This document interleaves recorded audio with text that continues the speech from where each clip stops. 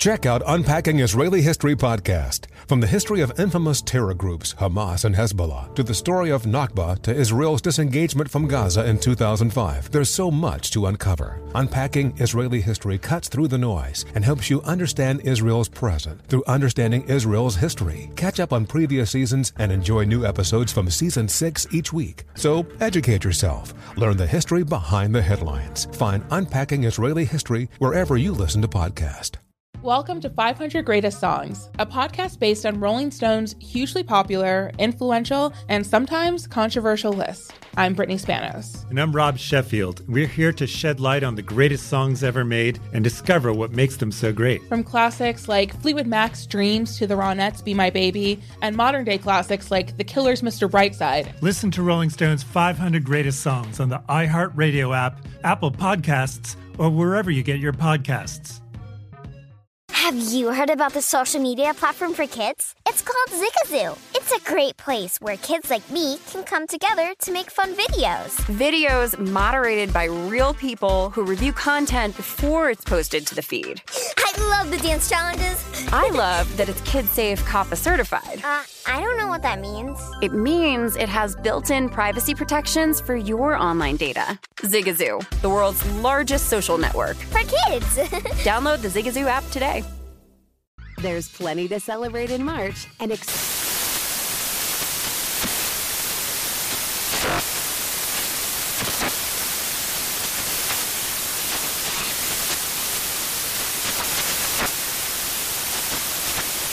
National Craft Month with the perfect pizza at home class from Craftsy. And anytime is right to listen to iHeartRadio's iHeartCountry Radio. Discover more shows and movies for free.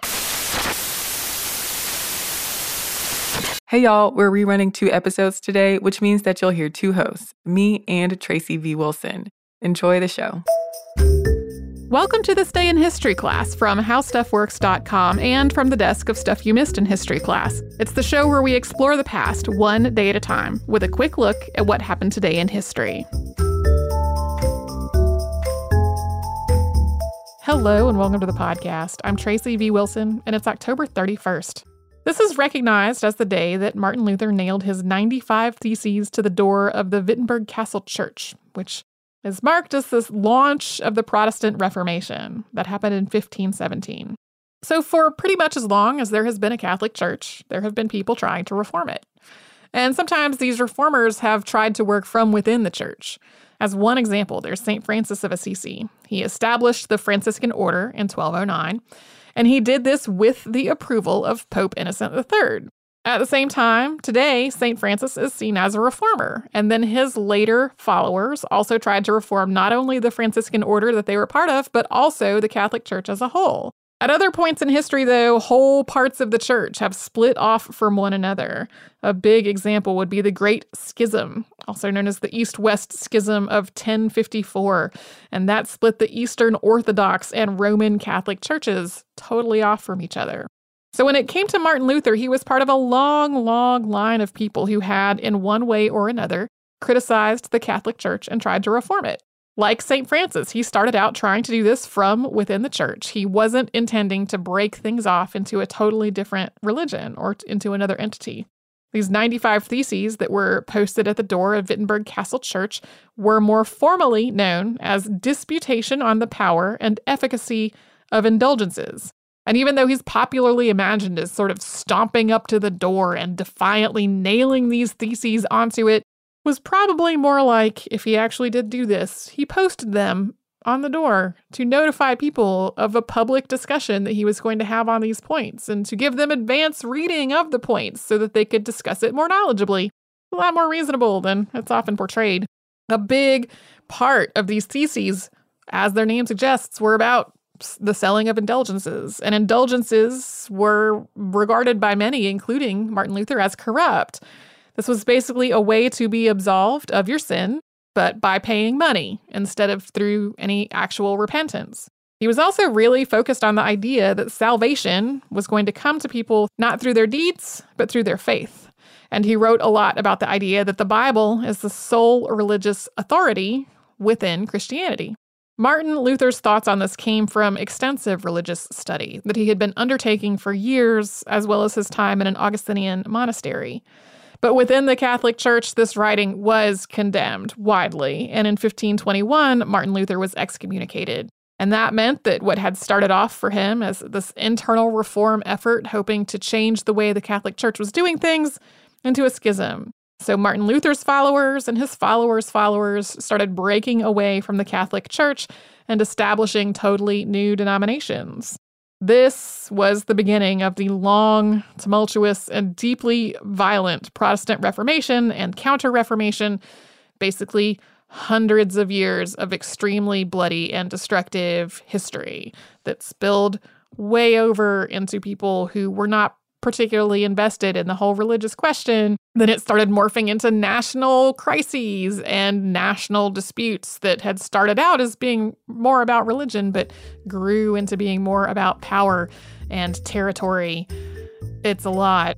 Thanks very much to Tari Harrison for all of her work on this podcast, and you can subscribe to This Day in History class on Apple Podcasts, Google Podcasts, and wherever else you get your podcasts. And you can tune in tomorrow for the first public viewing of a very famous work of art.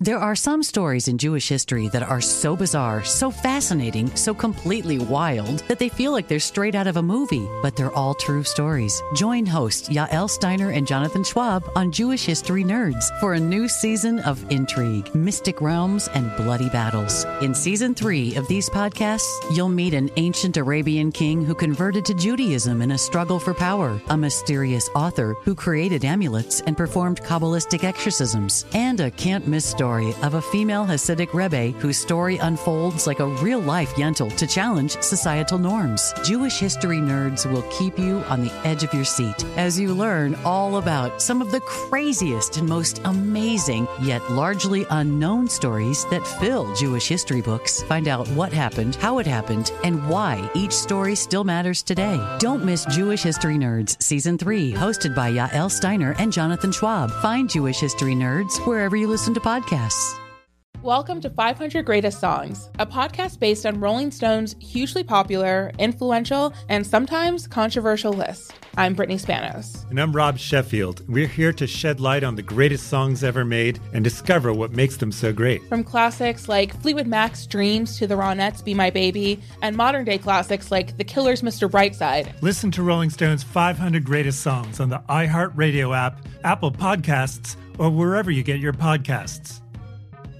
Zigazoo has made me zigzag. What I mean by that is I swore I would never let my kids on social media, but now I'm setting them loose on Zigazoo. Before I found Zigazoo, I believed all social media was inappropriate for kids.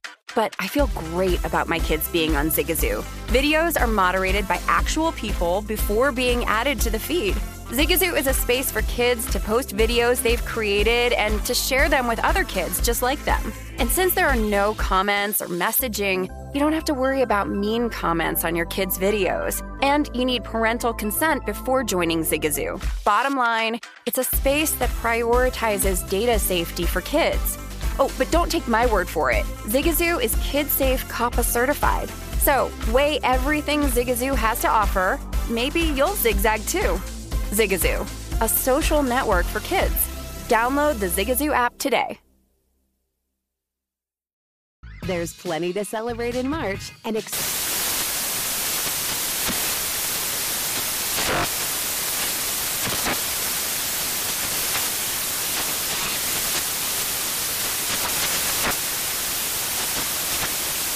National Craft Month with the perfect pizza at home class from Craftsy. And anytime is right to listen to iHeartRadio's iHeart Country Radio. Discover more shows and movies for free. Hey everyone, I'm Eves, and welcome back to This Day in History class, a podcast where we unwrap a piece of history candy every day.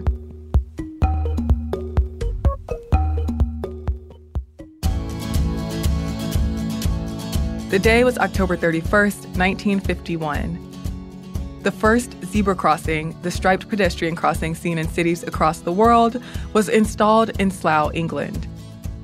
Pedestrian accidents and fatalities were on the rise in Britain at the time. There were rows of metal studs on the road that marked pedestrian crossings, which were okay for pedestrians themselves, but were difficult for drivers to recognize. They weren't super visible from far away. By the time a motorist drove over the studs and felt the bumps, it would be too late to prevent an accident. There were also Belisha beacons, or black and white poles with orange globes on top that marked pedestrian crossings on the side of the road. But by the late 1940s, as the number of cars on the road rose rapidly, these safety measures had become less successful at increasing pedestrian awareness and preventing accidents. Drivers and pedestrians were ignoring the crossings. So the government began testing different painted pedestrian crossings that were more visible than previous ones. The Transport Research Laboratory used model roads, then installed the designs in real-world locations starting in 1949. They tested crossings with red and white stripes, as well as blue and yellow stripes. But in the end, black and white stripes tested best in terms of visibility. They were easier to see from far away and allowed drivers to reduce their speed ahead of time. After the first official zebra crossing was installed in Slough, they were installed in many more locations across Britain. They were marked on either side with Belisha beacons. The supposed origin of the term zebra crossing goes back to British MP and later Prime Minister Jim Callaghan, who was reported to have said the crossing looked like a zebra. Callaghan said he didn't remember making that remark, though. Pedestrian deaths declined in the first year, but there were still accidents at zebra crossings in busy areas, and the crossings could back up traffic. So the UK introduced panda crossings, which were basically zebra crossings with traffic signals on the beacon poles. Britain and countries around the world continued to experiment with different crossings that increased safety and visibility over the years. Many pedestrian crossing designs have been named after animals, including pelican crossings, puffin crossings, and toucan crossings. I'm Eve Jeffcoat, and hopefully you know a little more about history today than you did yesterday. If you haven't gotten your fill of history yet, you can find us on Twitter, Facebook, and Instagram at TDIHC Podcast. Email still works. Send us a note at thisday@iheartmedia.com. Thank you again for listening, and we'll see you tomorrow.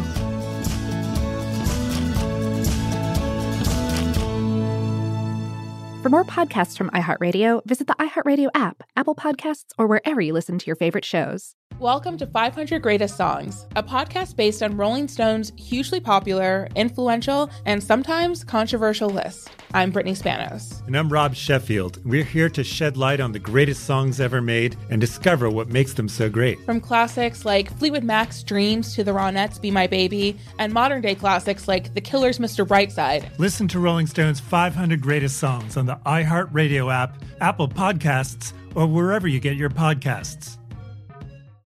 Zigazoo has made me zigzag. What I mean by that is I swore I would never let my kids on social media. But now I'm setting them loose on Zigazoo. Zigazoo is a space for kids to post videos they've created and to share them with other kids just like them. Videos that are moderated by actual people. And since there are no comments or messaging, you don't have to worry about social trolling. Zigazoo, the world's largest social network for kids. Download the Zigazoo app today. There's plenty to celebrate in March and